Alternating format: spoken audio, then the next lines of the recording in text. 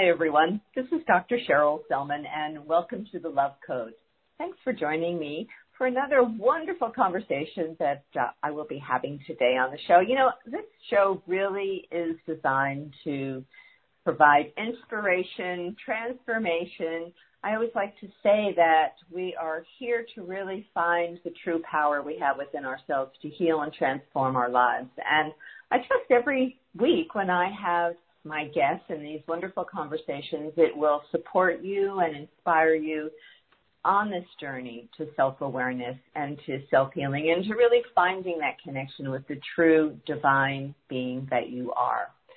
So as always, I invite you to either go to my Facebook page and like me there, because I post my archive shows on that Facebook page, which happens to be called What Women Must Know. And it's What Women Must Know because that's the name of the other program I do on Progressive Radio Network. And you can find me there. Or you can go to my website, which is drcherylselman.com, and opt in there. Not only will I send all the archive shows to you for both of my podcasts, but, lots of other great information, education, and support for you. So hope you'll go to my website, drcherylselman.com, or like me over at What Women Must Know. So today we have a wonderful guest. We're going to be talking to Lynne Renoir. She is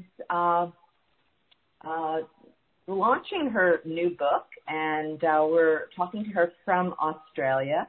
And today we're talking about leaving faith and finding meaning. So a little bit about Lynne. As I said, she's here in Australia. She's an author and has lived a life in contemplation service to humanity. Lynne also wrote a memoir, Leaving Faith, Finding Meaning, A Preacher's Daughter's Search for God. In this extraordinary account, Lynne describes the way she was able to move from an acceptance of traditional belief to a way of being that has been life-transforming for her. So fundamental to this process was a growing awareness of the oneness of all reality. What a beautiful gift to give yourself in this lifetime. So it's my great pleasure to welcome Lynne to the show today. So Lynne, hello and welcome to the Love Code. Oh, hello, Cheryl. It's wonderful to be with you. Well, it's great having you here. And, I was looking through your book and reading parts of it, and what a journey you've had, Lynne. That's all I can say. What an amazing journey of healing and transformation to be on this path that you are on now, and especially sharing the inspiration and the words of wisdom that you've gained in your lifetime. Well, I'm so glad you found it helpful. Absolutely. So, when I have my guests on my show, I'm always so curious and fascinated to know about the journey that took a person to their path and to their purpose and to their passion. So maybe you can share a little bit about your story and the experiences that you've had that have led you to doing the work you're doing now, and to the awareness that you've come to that you are sharing through your book and other work that you do.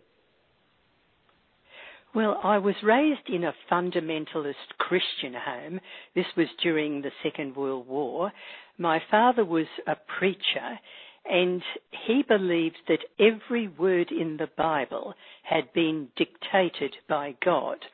And he was particularly attracted to the words of Solomon, that he must not spare the rod in disciplining his child.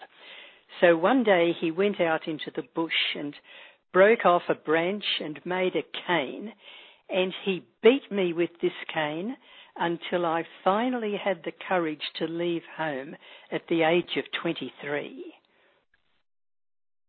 Reading your book, it was actually, I have to say, quite hard to read those experiences that you wrote about in your early life, because it was such abuse. Right, and I've been reading some other books, and of course trauma is such a huge topic these days. There's so much research into trauma. there's so much understanding of how we carry trauma in our lives, and then, of course, the journey to healing the trauma that people have. And it's, when I read the early years of your life, and obviously it went on for many years, that was just such a trauma for a little girl. What was it like for you? You left home at 23. Is that what you said? That's right. Yes. How did that shape you, Lynne? That experience of all those years with an abusive father. Well, it was confusing for me because at that stage I was a deeply committed Christian, and part of me believed that my father was doing the will of God in beating me with this cane. But the problem I had was that being a Christian means that your life is supposed to be transformed.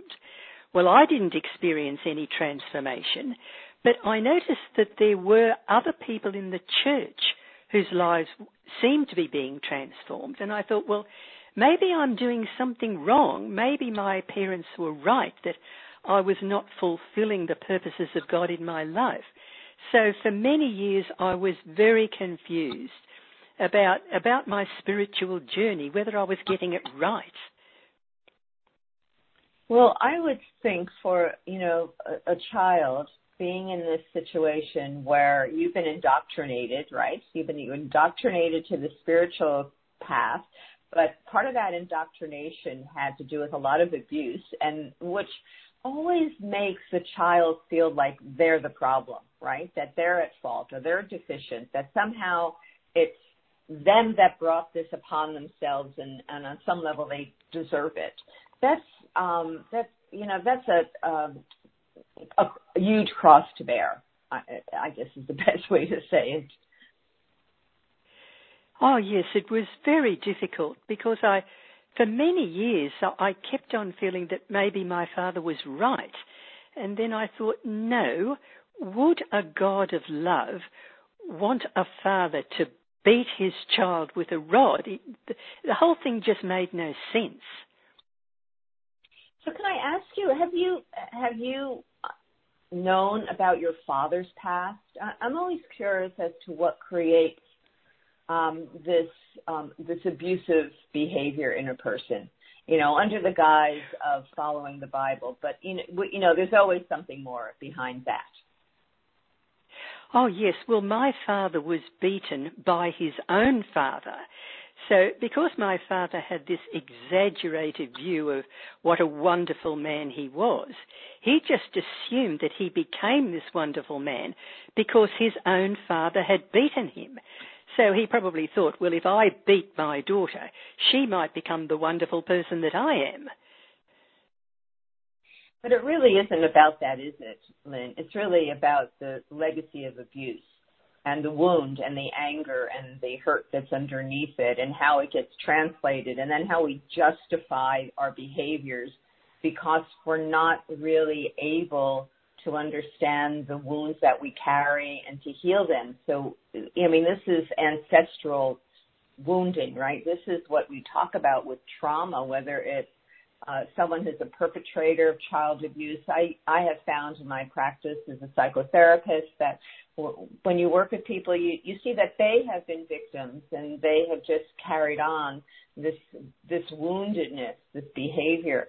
And, you wonder how many generations back it went in your family with your father. Oh, look, it probably went back many generations, I would think. Yeah. What about your mother? Because that's the other side of this dysfunctional situation which so many people find themselves in.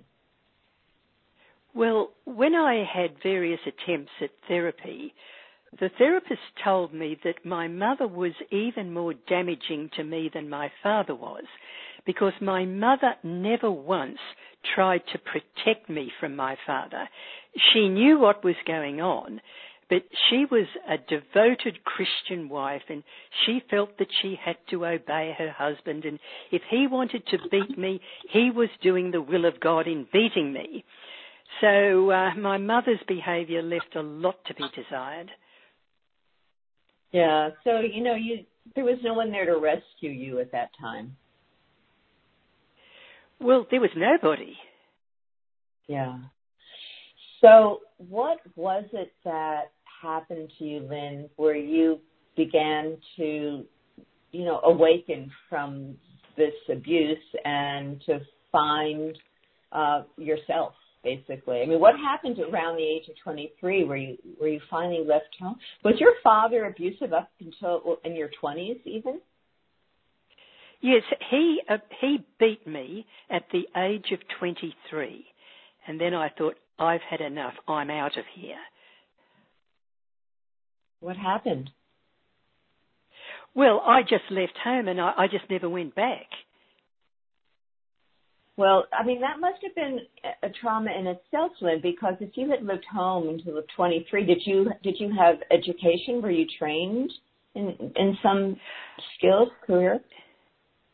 No, well, because my parents rejected me because I did not conform to the New Testament view of what a woman should be, they would not let me follow the career that I wanted, which was to be a school teacher. So they made me leave school at the age of 16, and instead of sending me to a conventional high school, they sent me to a commercial college where I learnt shorthand and typing. And they thought, right, you're going to get a job in an office where you'll have to be quiet, you'll have to be obedient, you won't be able to challenge anybody, and maybe that will enable you to become what the New Testament describes as a meek, gentle, and submissive woman. Didn't work out that way, did it? No. I was not gentle, I was not meek, and I was not submissive. Yeah, I mean, you must have, on this journey that you were on of healing, had to address the anger, if not the rage, that you carried within you from that abuse. Yes, I think I did, but what changed my way of thinking was that I began to meet people who were not of the Christian faith, who were not of any faith at all. And they seemed to have the qualities that are described in the New Testament as being indicative of a relationship with God through Jesus Christ. And I thought, well, if all these other people who either don't have any religious beliefs or don't care about ultimate questions at all, if they can be expressing these Christ-like qualities, what is it that can actually transform a person's life? And that was when I started on a long journey trying to work out what is the process of transformation all about. It's that moment in life where it's like there's, it's almost like a moment of grace is one way to say it, where suddenly there is a light that goes on and you begin to see the world in new ways. You begin to realize that there are other possibilities, or that there's even a way out of where you've been and how you've been.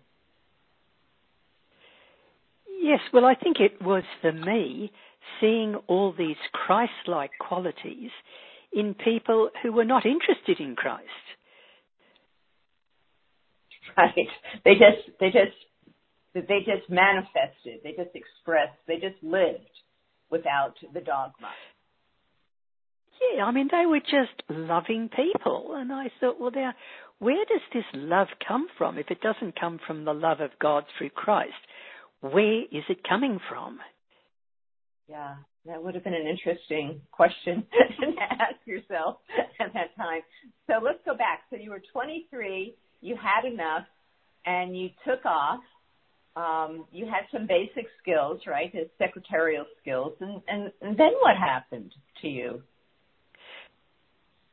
Well, then I had the most amazing experience of my whole life. On a particular day, I had 2 tasks to complete. One was to clip round the edges of the lawn, and the other was to clean the car. So I placed my car keys and my cleaning equipment in the middle of the lawn. I clipped round the edges of the lawn, and when I came back, I saw that the car cleaning equipment was still there, but the keys had disappeared. Now, I looked everywhere for the keys. For a period of 4 days, all I could do was to go round and round the yard, through all the rooms of the house and back into the yard again, and I could not find an explanation for why those keys had just miraculously disappeared. So because I was really worried about my sanity at that stage, I decided to do something that I would never have even thought of doing, and that was to see a psychic. Well, I went to see this man, and he said, look, I can't see what happened to your keys, but there's a being on the other side who wants to speak to you. He said, I'm being given her first name as Edith, and her second name starts with either a C or a K. So I said, well, would that be Edith Cavell? And he said, yes, that's the name I'm being given. Well, then he said, Edith wants to tell you something. And he said, you own a pendant. She said, when you get home, you are to hold that pendant perfectly still and ask me a question. If the answer is yes, it will swing one way. If the answer is no, it will swing another way. Well, I'm such a skeptic that as I was leaving the psychic's consulting room, I thought, this is never going to work. But anyway, when I got home, I got the pendant out and I closed all the doors and the windows so there'd be no breeze. And I held that pendant rigid. I asked it a question and I could not believe it when the thing actually moved. It swung horizontal for yes and vertical for no. So at that stage I thought, well, maybe there is a purpose for my life, because I couldn't work out any other reason why a pendant would swing of its own accord. So that began several months of contacting Edith every day. I asked her so many questions and she always gave me an answer. Then one day, something very strange happened. The pendant would not move. So then I eventually worked out that I would have to rephrase the questions so they could not be answered in a yes-no way, as had been the case up until then. So I swung the pendant round in a circle, and then Edith was able to get back to me. Well, then after a few more weeks, Edith seemed to be saying to me that she was handing me over to another guide. So then I had to go through all the letters of the alphabet to find out who this new guide was. And I could hardly believe it when she spelt out the name Aristotle. And I thought, why on earth would a famous Greek philosopher want to talk to a non-entity like me? So I thought, well, maybe I was mistaken, or maybe Edith got it wrong. So I went to another psychic and I told her nothing about myself. She said, in the middle of the reading, she said, I see a group of ancient Greek philosophers discussing your work. So that convinced me that I was in touch with Aristotle.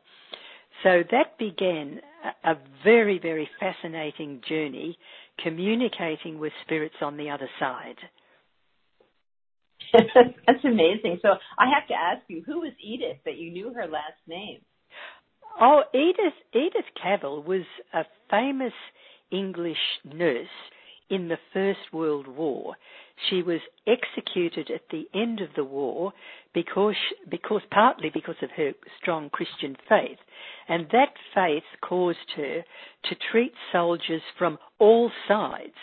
So she was not very popular in England because of the work she had done with foreign soldiers. All right. So that name just came to you when you saw that first psychic. Well, when I saw the first psychic, he was given the first name as Edith. Then he was given the initials of her second name as either C or K. Now, I had heard of Edith Cavell, so that's why I said to the psychic, oh, would that be Edith Cavell? And he said yes. So I have to go back. What happened to the keys? Oh, I never found them. They just dematerialized. Or something. Yes, I believe the universe, I really do believe, Cheryl, that the universe caused those keys to disappear, because if that hadn't happened, I wouldn't have been in such a terrible state for 4 days, and I would never have seen a psychic. I would never have been brought in touch with Edith. And most important of all, I would never have been in contact with Aristotle. Well, that's so true, right? You know, I mean, your life, those missing keys were the beginning of a whole new journey for you in this lifetime.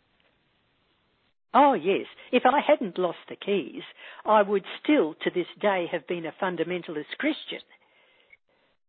Yeah, I just am always amazed at how our soul unfolds the journey for us, right? It's a fascinating process for all of us, all those moments when something profound happens that changes the trajectory of our life and our destiny. Yeah. So let's continue with your journey, which is so fascinating. So suddenly you are able to communicate with this collection of Greek philosophers, and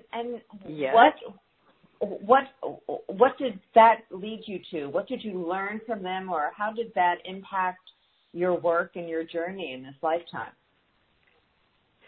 Well, at that time, I was studying for a master's degree in psychology, and Aristotle seemed to be saying, look, when you complete your master's degree in psychology, you should apply to do a Ph.D. in philosophy. Now, I had never been to a philosophy lecture in my life. And I thought, no, Aristotle, you've got this wrong. I might be able to get a psychology degree, but there's no way I could get a philosophy degree, let alone one at doctoral level. But he was insistent that I must apply for what they originally called a research degree, which is later converted into a doctoral degree. He said, you've got to apply for that. So I applied to all the universities in Sydney, and they would not accept me because of my lack of background in philosophy. So I finally got on to the professor of philosophy in Tasmania, and he was a world-renowned authority on the person I was interested in, which was the German philosopher Martin Heidegger. So I spoke to this professor in Hobart, the capital of Tasmania, and I said, look, I really would like to write a thesis on Martin Heidegger. And he said, oh, you'll be all right, just send in your application. Now, the professor in Hobart completely forgot to ask me what background I had in philosophy, because if he had asked me that and I had told him that I'd never been to a philosophy lecture in my life, he would have rejected me the way all the universities in Sydney rejected me.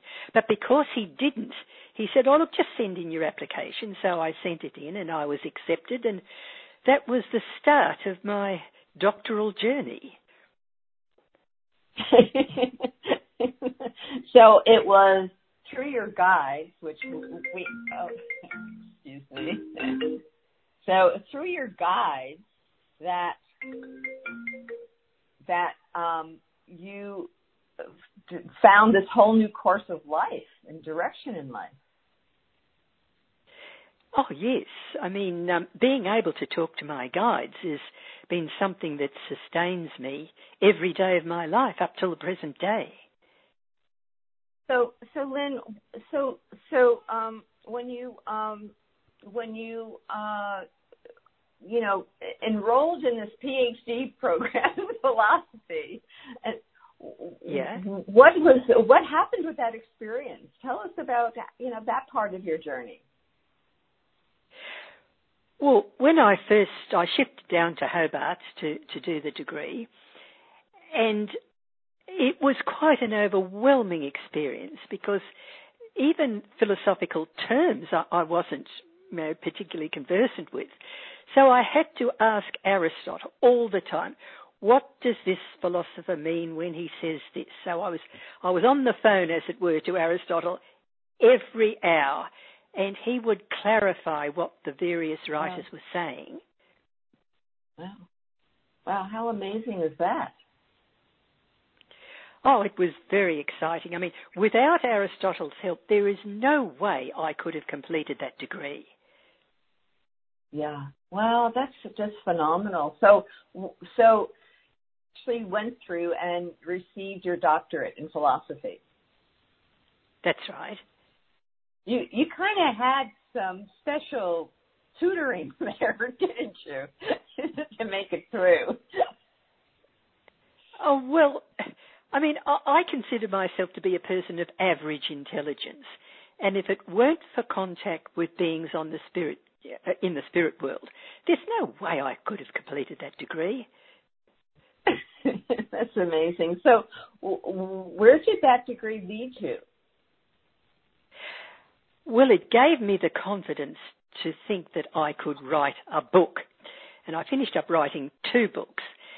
One is called God Interrogated. And in that book, I look at the way philosophers through the years have examined the question of God. And then I've got another section which is on quantum physics. I became interested in quantum physics just in my spare time. And I came to the conclusion that everything in the universe is one, because this is what the quantum theorists tell us. So I began to think, look, I am not separate from this so-called God. I'm not separate from other people. Everything in the universe is one. So that's the second part of my book called God Interrogated. It's called God and Science, where I look at quantum theory. Then the last section of the book is called God and Belief. Now, this is where I examine the very interesting question of how people can have their lives transformed by believing something that's got nothing to do with Christianity, or even by having no particular beliefs at all.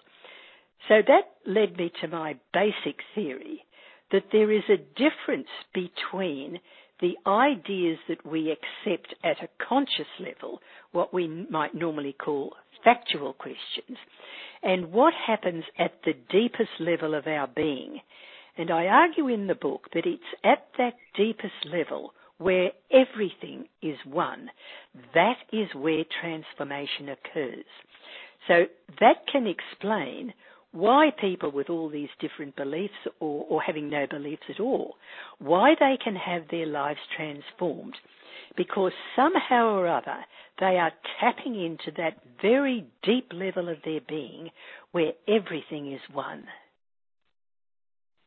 And isn't that the most profound awareness one can have on this spiritual journey? Beyond the tenets and dogmas of any teachings, you have to go to the core and experience that truth.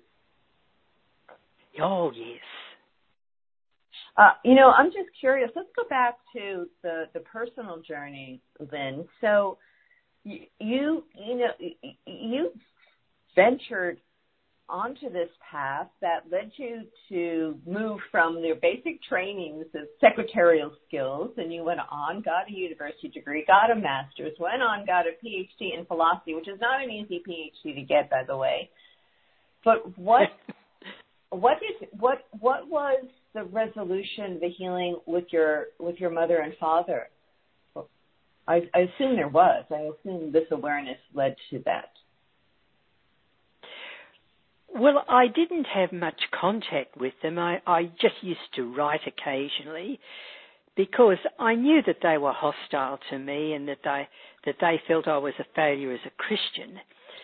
But gradually I noticed a change in myself, whereas I had been very harsh on myself up until that point.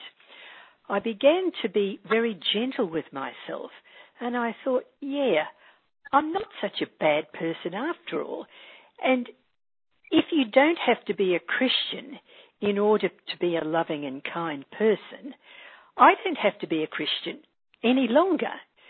So that was when I ceased to believe in Christian doctrines, even although I believe that Christianity is life-transforming for millions of people.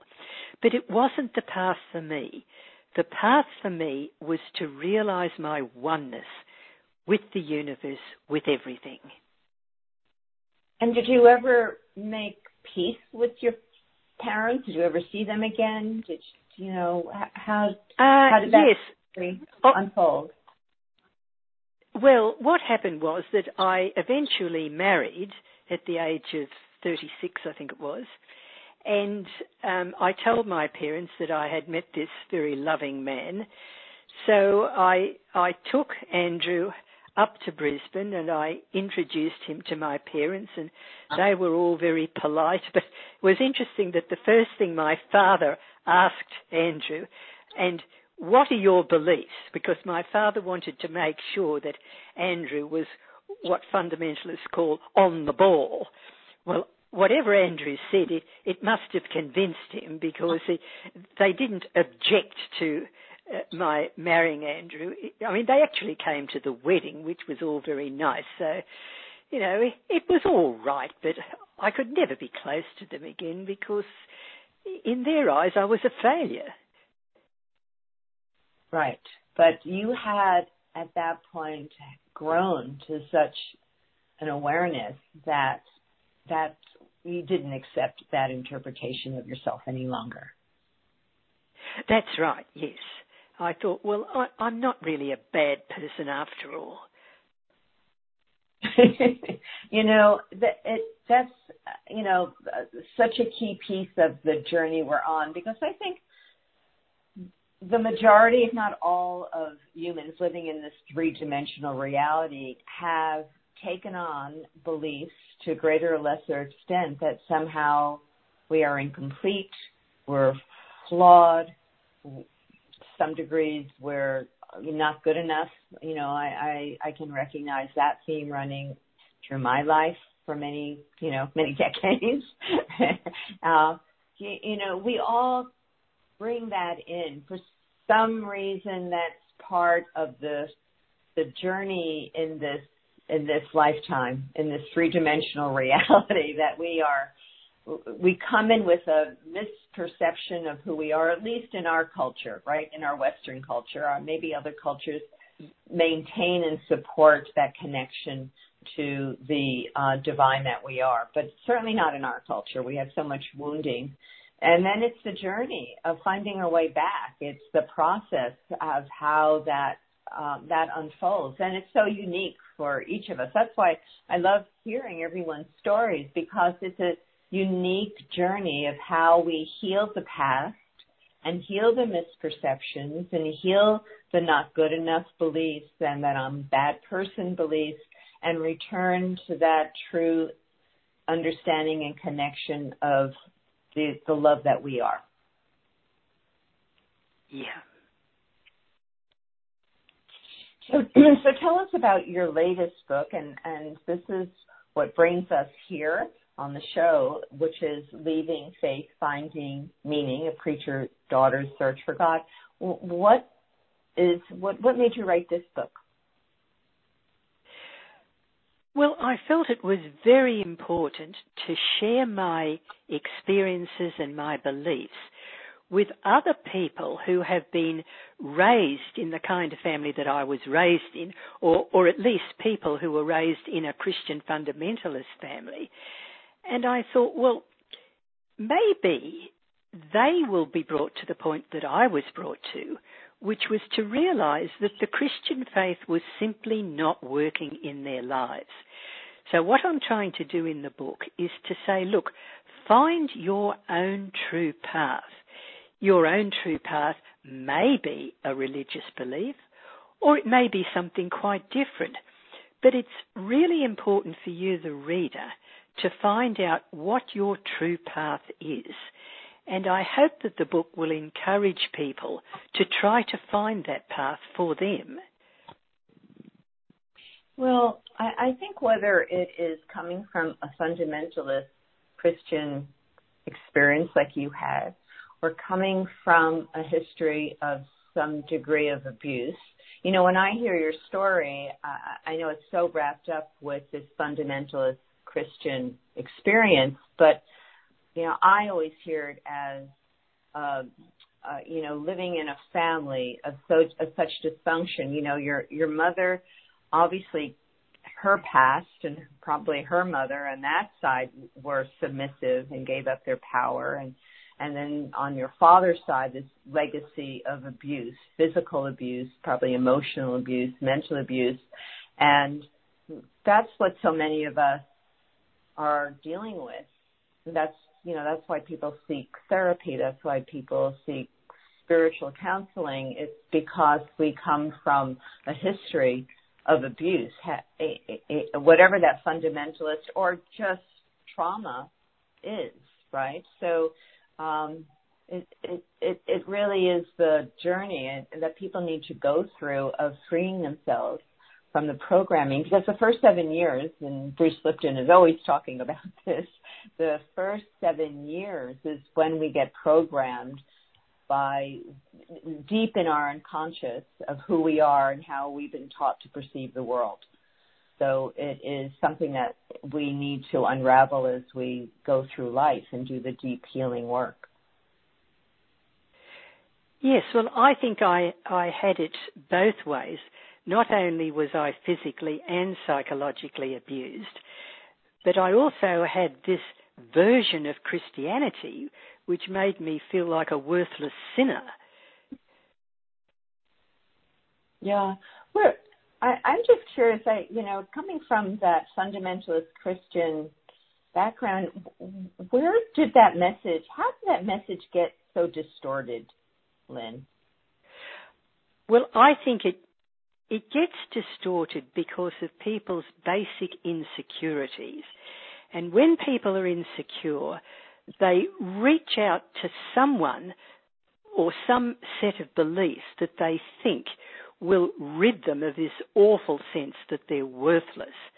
And this is why I think that a lot of people latch on to something like fundamentalist Christianity, because it holds out a hope of a loving God who will forgive their sins no matter how terrible they've been. And, they just grab onto that. They think, yes, I'm a bad person, and this wonderfully loving God sent his son to die on the cross to take the punishment for my sin, and all I've got to do is to accept that wonderful gift and I'll be okay. Well, a lot of them do that. They accept God's gift of salvation through Christ. And some of them, their lives are transformed through this so-called transaction. But many of them just try to convince themselves that their lives are transformed, because there are so many people in the church who to me seem to be no more loving or, for that matter, Christ-like than people outside the church. Well, exactly. It's humans on their journey, right?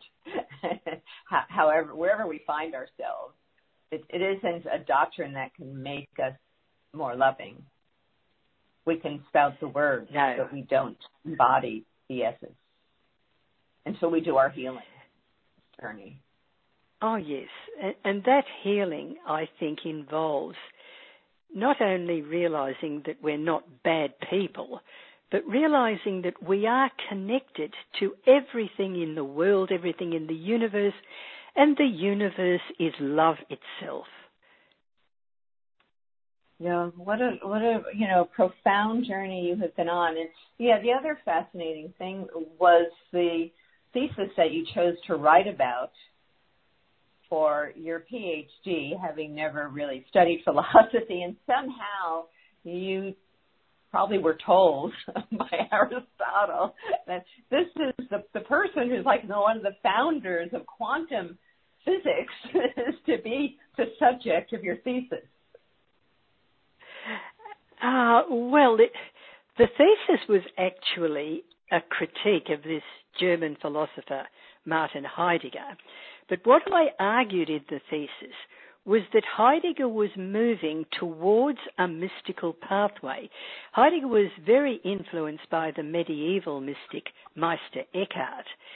And I argued in the thesis that if Heidegger had continued along that path where he could have embraced the whole of Eckhart's teaching, Heidegger himself could have become a mystic. Right, but he never did? No, he never did. He actually became a Nazi instead. Oh, dear.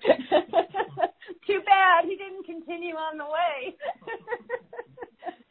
Yes. He was a tragic figure, Martin Heidegger, a really tragic figure. Well, that's so interesting. I want to ask you, so right now, at this point in your life, are you still being guided by Aristotle and your Greek philosophers? Well, it's a mixture of people. Sometimes I talk to Aristotle.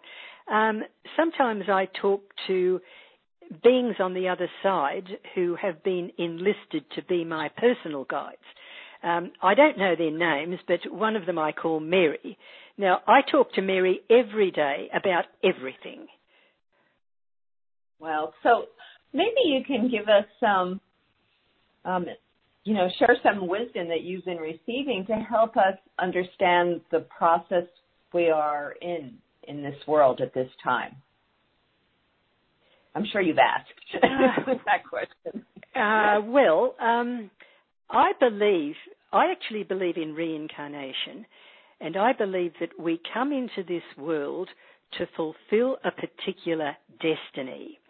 And what that destiny is going to be a combination of very difficult circumstances as well as a lot of pleasant circumstances. So whenever a very difficult problem comes before me, and I think, how on earth am I going to get around this? I say to Mary, now, can you think of a way around this problem? And I'll sort of toss a few ideas to her, and she'll come up with the answer. It's usually yes or no, because I'm still operating on this basic yes-no system that I used when I was first talking to Edith Cavell. Anyway, if I have a problem and I say to Mary, do you think this is the best way to fix the problem? And she will say yes or no, and I'll try out various alternatives until I come to something that she says, yes, that's the way to go. So have you asked her about, all the changes that are happening in the world and appreciation of this journey and process we are in? Now, when I ask her about things like Ukraine, she feels she is not in a position to make some sort of prediction about what is going to happen in Ukraine. It's more a question of guiding me in my daily life as to what I should do, rather than trying to diagnose the problems of the world. I understand. That's a big ask, I'm sure.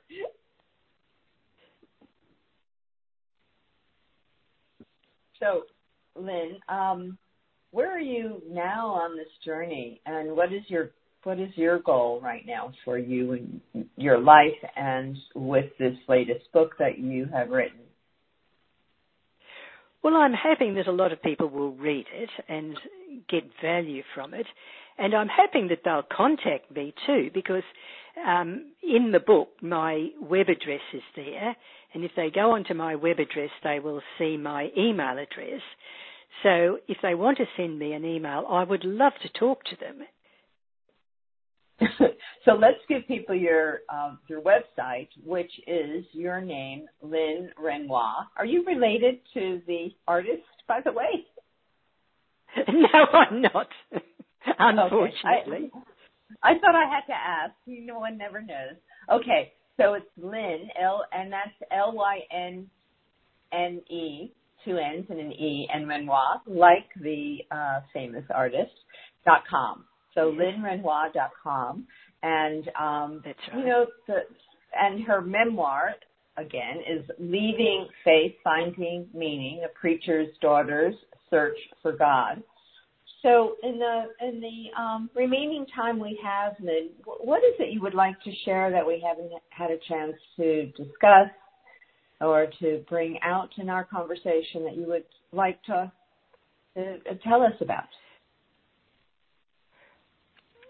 Well, I'm not sure whether every person is able to contact their spirit guides the way I was. So it's difficult for me to give advice to people as to what they should actually do.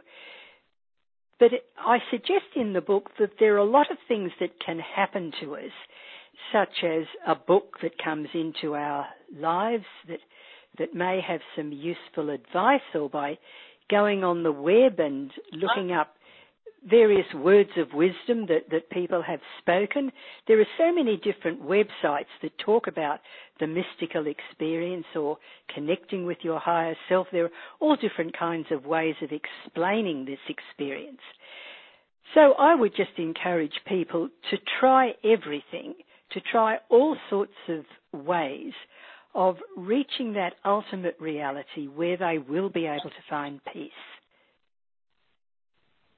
Well, great advice and great wisdom, because we live in an age more than ever before where we have access to so many resources and so much wisdom and so many wise people in the world who are becoming more and more available to help people from all traditions, right?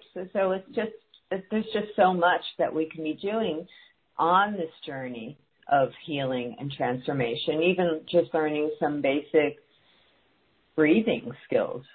Just breathing can help to transform us, to give us a profound insight, or other forms of meditation. One of my recent guests was a Buddhist teacher living in Chiang Mai in Thailand, and David Royland, and he does all these wonderful free programs, and he gives free consultations and guidance and skills in learning meditation and some very simple things. I just see we live in a time where we really have access to the wisdoms from all traditions at our fingertips.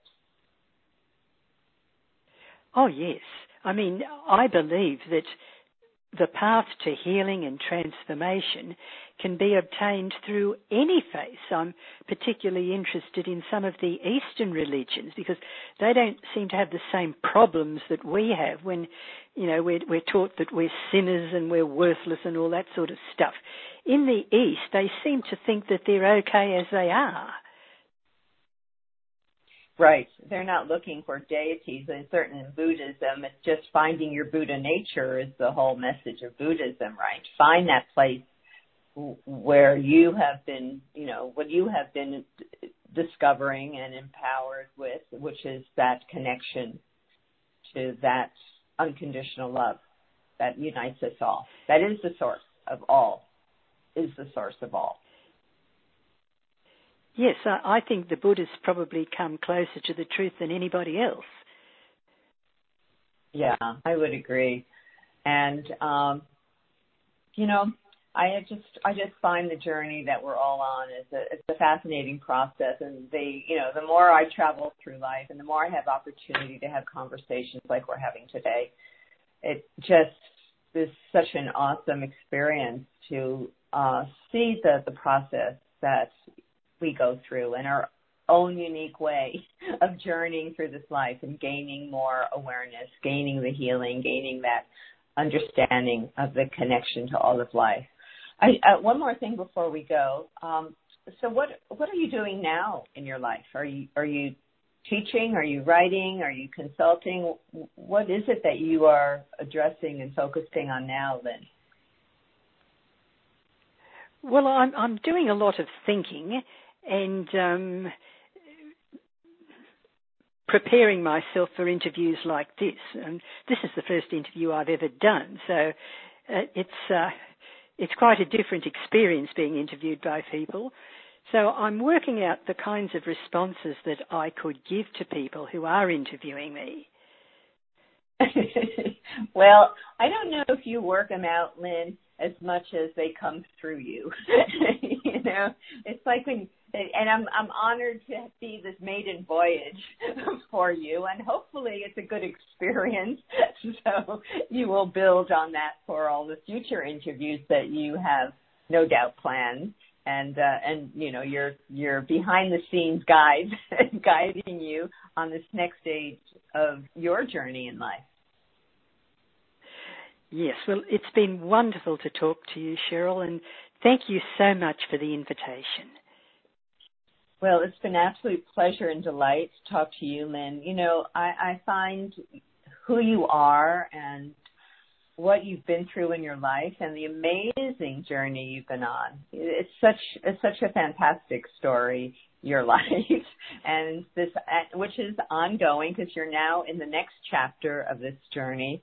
But it truly is inspirational because it's allowing all of us to understand, no matter what our circumstances have been in the past, no matter how difficult the past was, that we have within us a guiding light that can help us to emerge from those challenges, from that trauma, and really find the truth of who we are, find the greater purpose in our life, and to really live a life with love and peace and compassion.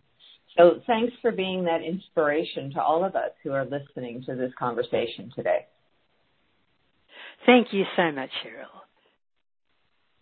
So thank you all for listening to this wonderful conversation that I've had with Lynne Renoir. Again, her website is Lynne, and Lynne is Lynnne, Renoir, Renoir, like the artist, Lynne Renoir. And her latest book, her memoir, is Leaving Faith, Finding Meaning, A Preacher's Daughter's Search for God. And as always, it's such a pleasure to have you with me. I trust you'll be listening every week to The Love Code and also to my program every Thursday on What Women Must Know, that's on this network, PRN, What Women Must Know. And until next time, may your week always be filled with love, peace, and harmony. Bye for now.